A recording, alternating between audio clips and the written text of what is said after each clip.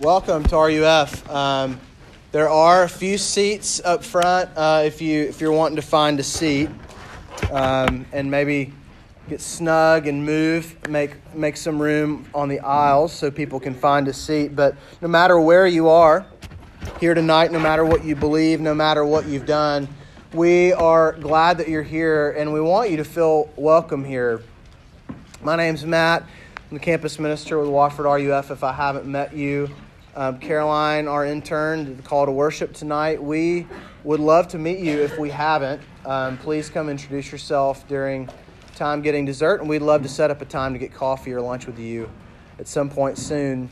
RUF stands for Reformed University Fellowship, and we aspire to be a Christian campus ministry here, trying to figure out together what it means to love God, to love others, and to love Wofford. And we want to walk alongside you during these formative years of college, help you figure out how to do that. But more fundamentally, we're a people bound by the reality that before anything else, we are loved by God. And if you're a Christian here and you're checking out campus ministries, if RUF doesn't stick, there are wonderful campus ministries here. There's UKirk, there's Campus Outreach, there's The Connection. Rev Ron is around being the good shepherd that he is, and would love to help you walk with Jesus in college. This fall, we're going to be continuing to do this tonight with the parables of Jesus. That's our series this fall, the parables of Jesus. Parables, as you might know, were stories that Jesus told in his life, in his ministry, to try to make sense of what it means to follow Jesus in a fallen world. And when Jesus would tell these stories, he would often disorient people. He would frustrate people.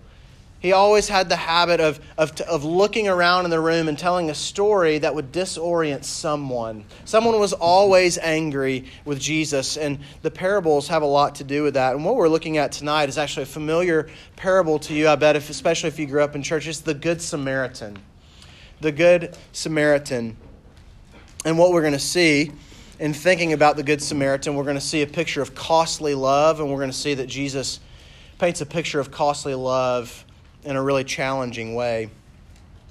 One of my friends and I were in a conversation a few weeks ago as a campus minister at another school, and we were talking about all these sort of dystopian TV shows like Black Mirror and others that are trying to, and maybe the sci-fi genre at large, is trying to provide a social commentary on the role of technological advancements, social media, and how it is sort of dividing us in our relationships. It's doing certain things to our attention spans. It actually, in many ways, Black Mirror is trying to show us that technology is making us less human, you might say. And we were talking about this, and this is something that my friend said in talking about this article he read in The Atlantic, I believe it was. It was an article called, "Are Smartphones Turning Us Into Bad Samaritans?" This is what my friend said. The claim was that so much progress in technology in the form of smartphones, social media, etc., is really hindering our ability to love one another. This is the article. It went on to reference several stories of people in dangerous situations in need of help. And rather than responding to that need in love, most people would either, first, they would not notice because of their phone, or B, which was worse, they'd pull out their phones and be the first to try to capture the scene on camera, to document their hurt. These stories were troubling to read, and they highlight the unique role that social media plays in deepening the divisions in our society, limiting our imagination for loving our neighbor to liking and sharing articles rather than liking and sharing life with real people, with real life.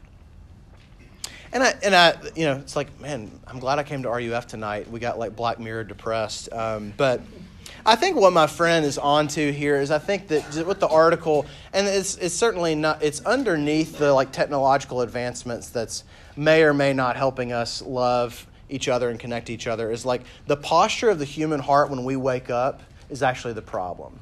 The posture of the human heart, the natural bent of our hearts prevent us from loving our neighbors. The natural bent of our hearts is actually the problem. Our preoccupation with ourselves and our to-do lists in our agendas, in our GPAs, in our 401ks, in our applications. Our preoccupation with ourselves actually distances us from others. And so Jesus knows this because Jesus interacts this guy in this story, this lawyer, who is profoundly preoccupied with himself. And this is the parable. This is the text is in your handout there. I invite you to follow along. Guys, this is God's word, and he is not silent. He's spoken to us, not to give us a book of rules to follow or an exam to master. He's spoken to us because he loves us. And behold, a lawyer stood up to put him to the test, saying, "Teacher, what shall I do to inherit eternal life?" He said to him, "What is written in the law? How do you read it?" The lawyer answered, "You shall love the Lord your God with all your heart, with all your soul, with all your strength, with all your mind, and your neighbor as yourself." And Jesus answers, "You've answered correctly. Do this and you will live." But he, desiring to justify himself, said to Jesus, "And who is my neighbor?" Jesus replied, "A man was going down from Jerusalem to Jericho, and he fell among robbers, who stripped him and beat him and departed, leaving him half dead. Now by chance a priest was going down that road. When he saw him, he passed by on the other side. So likewise a Levite, when he came to the place and saw him, passed by on the other side. But a Samaritan, as he journeyed, came to where he was, and when he saw him, he had compassion. He went to him and bound up his wounds, pouring on oil and wine. Then he set him on his own animal and brought him to an inn and took care of him. And the next day he took out 2 denarii and gave them to the innkeeper, saying, "Take care of him. Whatever more you spend, I will repay you when I come back." And this is Jesus' conclusion. "Which of these 3 do you think proved to be a neighbor to the man who fell among the robbers?" He said, "The one who showed him mercy." Jesus said to him, "You go and do likewise." Word of God for the people of God. I'm going to pray again very briefly. Lord, may the words of my mouth and the meditations of all of our hearts be pleasing to you. May we be both hearers and doers of your word by your Spirit. In Christ's name, amen. Game plan is before you. First, challenge. Second, fuel. Challenge and fuel. That's where we're going tonight. So if Jesus is saying anything in this parable, he's saying this. If you want to follow me, you have to follow me on my terms, not yours.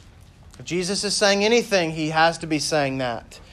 You must do it on my terms, not yours. Following Jesus involves being challenged by Jesus. And we see this in a couple of ways. The first thing we see is that Jesus challenges our understanding of salvation.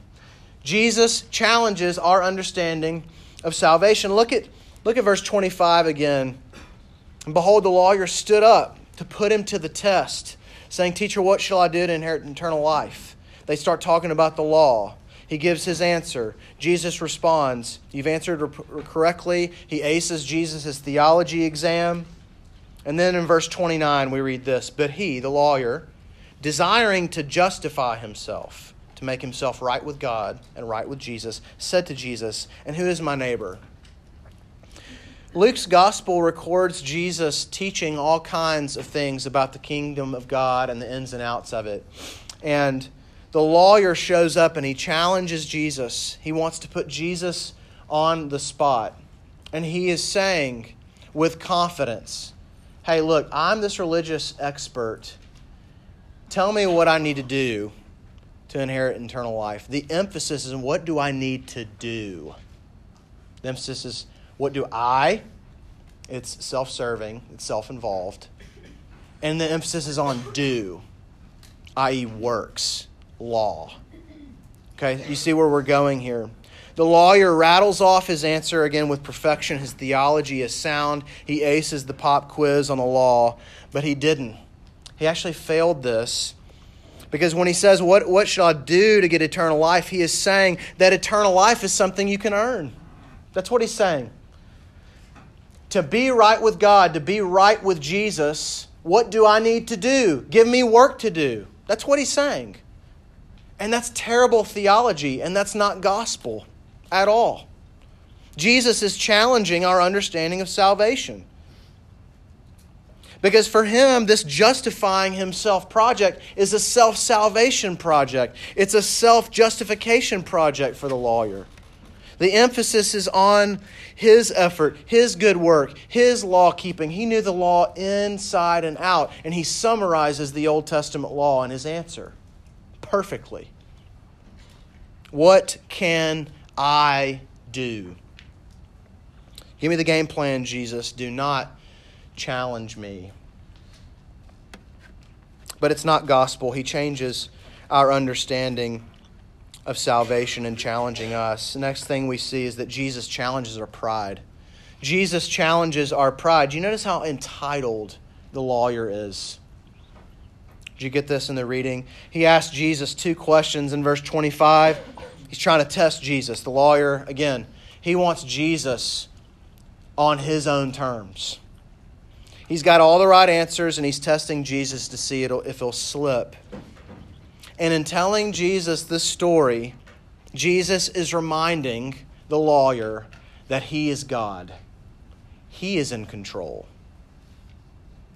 He's ripping this dude's pride apart, and he's saying, I'm God. You are not. And if we want to follow Jesus, we will find out very quickly that our pride has to die quickly, or the journey with Jesus will not last. We have to trust that Jesus is our teacher and master and that we're not in charge. We have to assume the role of a learner, actually of a disciple that's going to follow someone who has authority. That's what Jesus is after. And we have to get over and put our goofy preoccupation with ourselves to death if we're going to follow Jesus. So in this really great TV show, since we're talking about TV shows on Netflix, there's this really great one called The Office that has been around for a little bit. And there's this character, Dwight Schrute. I think we mentioned him last week. And did we? I think we did. And there's this episode called Time Thief from The Office. And so Dunder Mifflin, there's a dispute in the office about time management and how to use company time ethically, okay? And Dwight, the lawyer that he is, the Pharisee that he is just convinced that he never wastes company time at all. And so he commits to this all-day, all-shift-long thing of never wasting any company time. And if you've seen the episode, you know what happens. Jim, of course, tries to use this as an opportunity to poke fun and mess with Dwight and to try to make him mess up. And this is what Jim says towards the end. He has not stopped working for a second. Oh, I love this.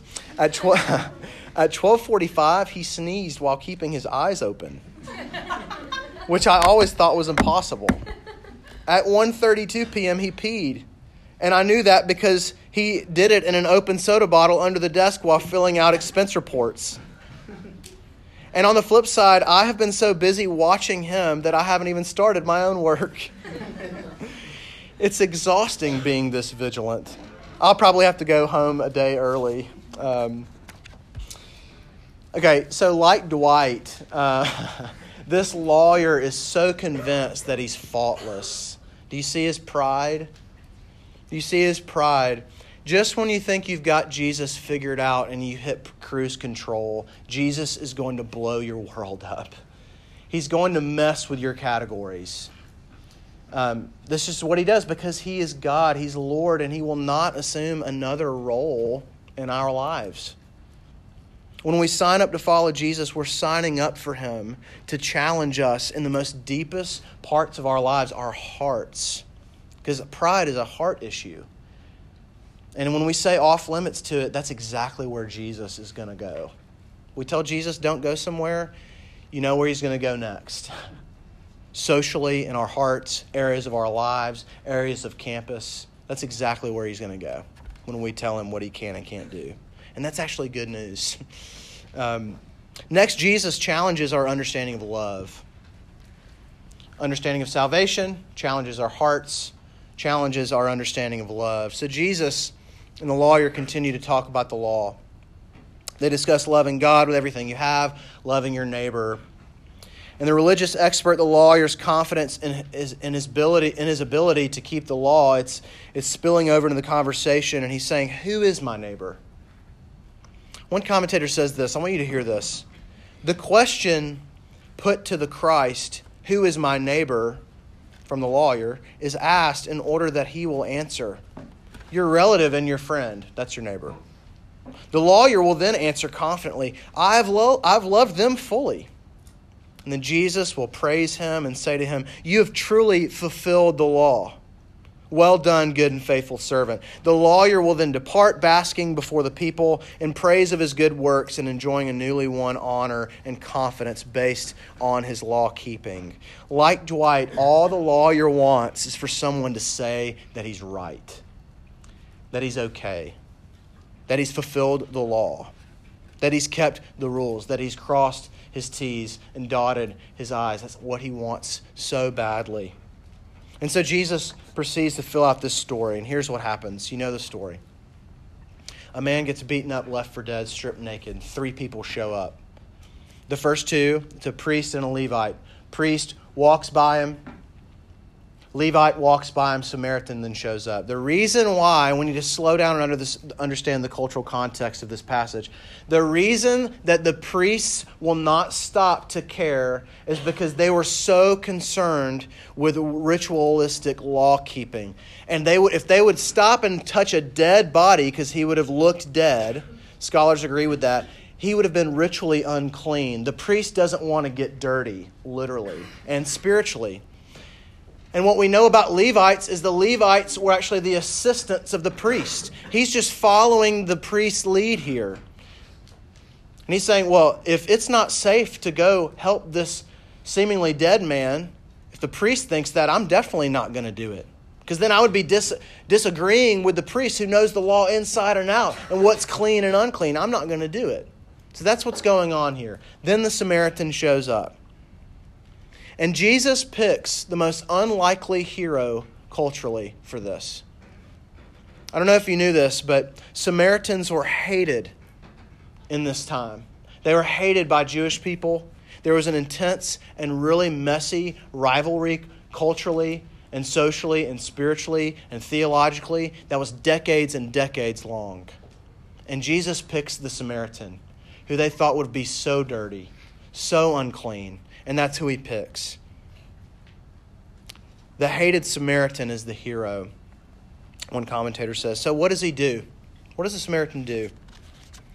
Look at verse 33 again. I want you to try to hear this in a fresh way. We're going to read this again. But the Samaritan journeyed, came to where he was, saw him, he had compassion, went to him, bound up his wounds, pouring on oil and wine, set him on his own animal, brought him to an inn, took care of him. Next day, gives the money and says, whatever this costs, I'll come back and repay you when I come back. That's what he does. Y'all, this is above and beyond love. There's nothing halfway about this. This is costly love. It cost something. There was self-sacrifice involved. The Samaritan gives up his time. He stops what he is doing. He goes at a slower pace. He was doing something. Like, he willingly interrupted his schedule to stop for this dude. He spends time healing his wounds. He sacrifices his time in picking the man up and putting him on his horse. He sacrificed his time in staying with the man at the inn. We'll get to that in a second. Samaritan also gives up his resources. Gave up his resources. He used oil and wine to heal the man's sores and wounds, which was actually used in temple worship. He gives up 2 denarii, which was like, he actually ends up giving this whole situation 2 days' labor when it's all said and done. He sacrifices his resources. And he comes back and says to the pub, put it on my tab. Put it on my tab. He gives up his safety. Y'all, inns back then, these places, these overnight places were like halfway houses. You could die in your sleep because someone could come get you. He doesn't leave the man, because he knows that it's unsafe. I'm not going to leave him. And I'm going to make sure to come back if I do. He's sacrificing his own safety to make sure that this guy is safe. The self-sacrifice involved when someone is in need. Jesus is challenging the lawyer here, and he's getting up in his face and doing this. Because the question is not, who is my neighbor? The question changes from that. There's a quote on your handout about this. I don't know where it is. It goes from, who is my neighbor, to whom can I neighbor? It's everyone. The answer is everyone in need, even your enemies. That's the conclusion. Everyone in need. Because Jesus is saying in this parable, and with challenging his understanding of love, you're the Levite. You're the priest. You think you know about love? You don't know anything about love. You can rattle off the law. You never miss a quiet time. You know nothing about love. That is what he's saying, y'all.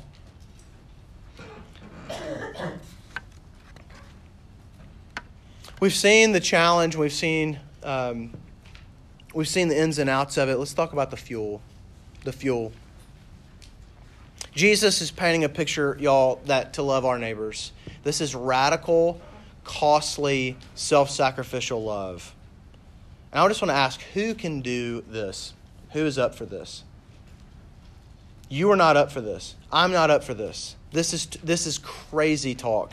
Listen to this. I'm going to walk through again. I want us to soak in this for a second. What this dude does. Listen to this. The commentator. For the Samaritan in the story to stop and help this beaten man, it costs time. He stops his journey, slows his pace significantly. Costs him comfort in allowing the man to ride. He's forced to walk, and costs him money. In order to care for this beaten man, he pours oil and wine, expensive things on the wounds to treat the man. He pays for this man to be cared for at the end. He's giving up his security. It's risky for him to stop. Doesn't have all the answers as to why this person was beaten. Maybe it was a gang fight. It was the thief, and he was a bad man. Who knows if he would actually die in his sleep. Neighbor love is costly. Neighbor love is costly. Who can do this? I hope you see that this is both compelling and also this is kind of insane stuff. And it should feel insane. It should feel insane. And Jesus wants it to feel that way. Who can do this? Guys, the fuel for loving our neighbor this way and emulating the Good Samaritan is in knowing that Jesus is the Good Samaritan. Jesus fulfills the role of Good Samaritan here. The power in this story is looking at the storyteller, Jesus. Jesus embodies the Good Samaritan self-sacrificial love that's so costly. Jesus came to his enemies and who were left for dead, and he gives himself for them to heal our wounds. He gives up his life to revive our life. He gave up his safety and entered personal danger to protect us and actually to defeat death itself. He didn't pass by us when he saw us naked and ashamed and broken. He gave himself to us. Do you see this? Jesus fulfills the role ultimately. Of course you are up for this. Of course I'm not. It's not about getting it perfect. We emulate this self-sacrificial love when we get it in our bones that Jesus has already done it for us. Jesus' love is costly, and there's nothing halfway about it. And that's the only fuel. When you get Jesus' costly love for you in your bones, you're compelled to give yourself away. Of course you will. I've noticed in the conversations I've had recently, and really in the past 5-10 years, I had friends in college I remember I would talk to, and the ones who had essentially were going to college with a full ride somehow, either with scholarship or from their parents, from a family member, athletic scholarship, whatever it is. They kind of did college differently. And I did not have the GPA and the standardized testing score to get any kind of scholarship. Another story for another day. But I just noticed a difference in the way that my friends related to the college years. who experienced the sacrifices of someone else. Because there was such a gratitude about the way that they would try to navigate college and the way they'd manage their time and the way that they would study and the way they would work hard, the way they would do friendship. There was such a and I feel like this comes up in conversation with y'all. It's like, I want to steward this time well because someone got me here. Someone got me here. I want to be thoughtful about how I conduct myself, how I spend my time, how I work, how I study. Because self-sacrificial love is powerful, and you have experienced it firsthand, and it's changed your heart, and you want to be a different kind of student here. Because the only fuel to actually change your heart and put wind in your sails to change your actions and your heart is self-sacrificial love. So when you see that Jesus gave up his time for you, only then will you give up time for others. Only when you see Jesus willingly inconvenience himself for you, only then will you willingly inconvenience yourself for others. When you see that Jesus entered into danger to secure your safety, will you actually give up your safety for someone else in need? When you see that Jesus gave up his life, only then will you give yourself away. Are we making sense? Jesus and his costly love as the true Good Samaritan is the only fuel for the Christian love, the Christian life of loving our neighbors ourselves. There's all kinds of things how we can think about landing the plane with applying this to our lives. I just want to say 3 things. I want to talk about my friend Chase for 2 seconds, and I'm going to be done. First thing is this. We have to chew on this. We must follow Jesus on his terms. We must follow Jesus on his terms. We must embrace a posture of a learner and a follower rather than an expert and a lawkeeper. We have to get over ourselves and our preoccupations with our to-do lists and our GPA and our image and our pride and our misunderstandings of the good life and let Jesus have the final word on us and follow his lead. He's the master. He's the teacher. He's the Savior. He's God and we're not. And that's what we have to realize if we're going to follow Jesus. And it will be uncomfortable. I'm telling y'all, this life is the only life that will get in your bones, in your soul, in your heart, and satisfy you. It's the only life. We must embrace a life following Jesus of sacrificial love. Sacrificial love is a lifestyle. Let me ask you this. Who can you be a neighbor to? It's not who, but in terms of who is my neighbor? Everyone's your neighbor. You're to love everyone in need. But who is who in your life is drowning spiritually that needs to hear you speak words of encouragement to them? Because no one else is. Rather than assuming that someone actually is being kind. Using your words.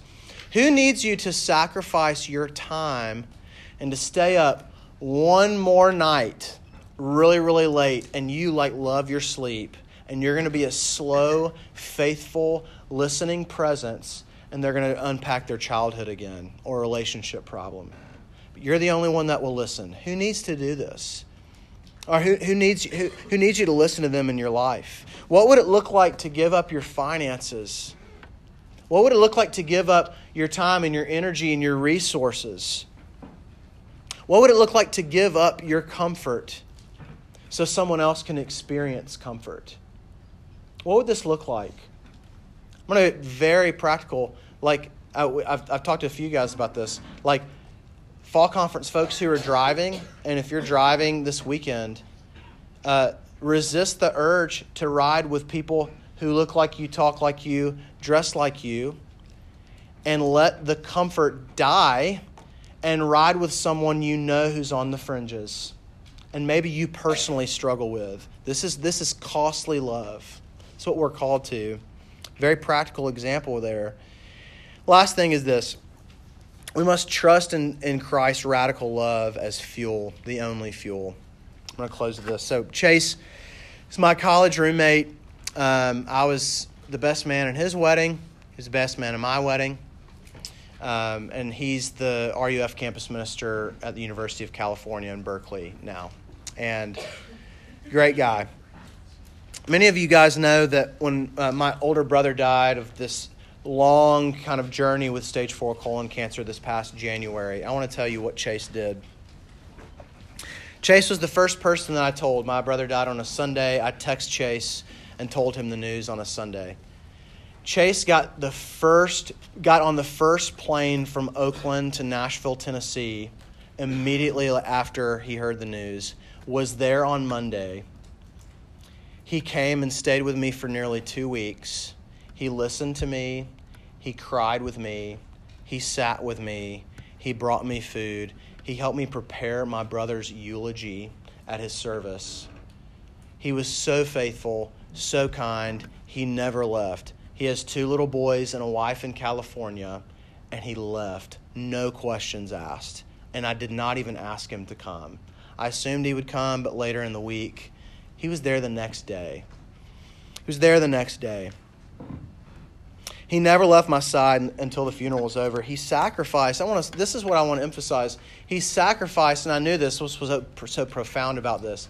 He sacrificed his time. He gave up his money, spent a lot of money to do this, his energy and his comfort because I was in need. And this is kind of a funny bit about this.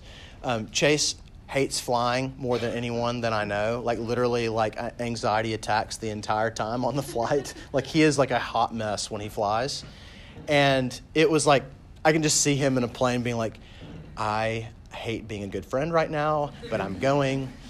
We joke about this. Y'all, he was there. I want to ask this question. This way I'm going to close. What kind of friend do you think that makes me want to be? Do you think that makes me want to be a worse friend or a better friend? That experience changed me. His costly love changed me. And getting that in my bones and experiencing that makes me want to give myself away. Guys, it's the only fuel. Christ's sacrifice and him giving up himself for you is the only fuel for this. It's too big, it's too costly. It's not meant to be done perfectly. And the only fuel for the long haul is Christ's costly love for you.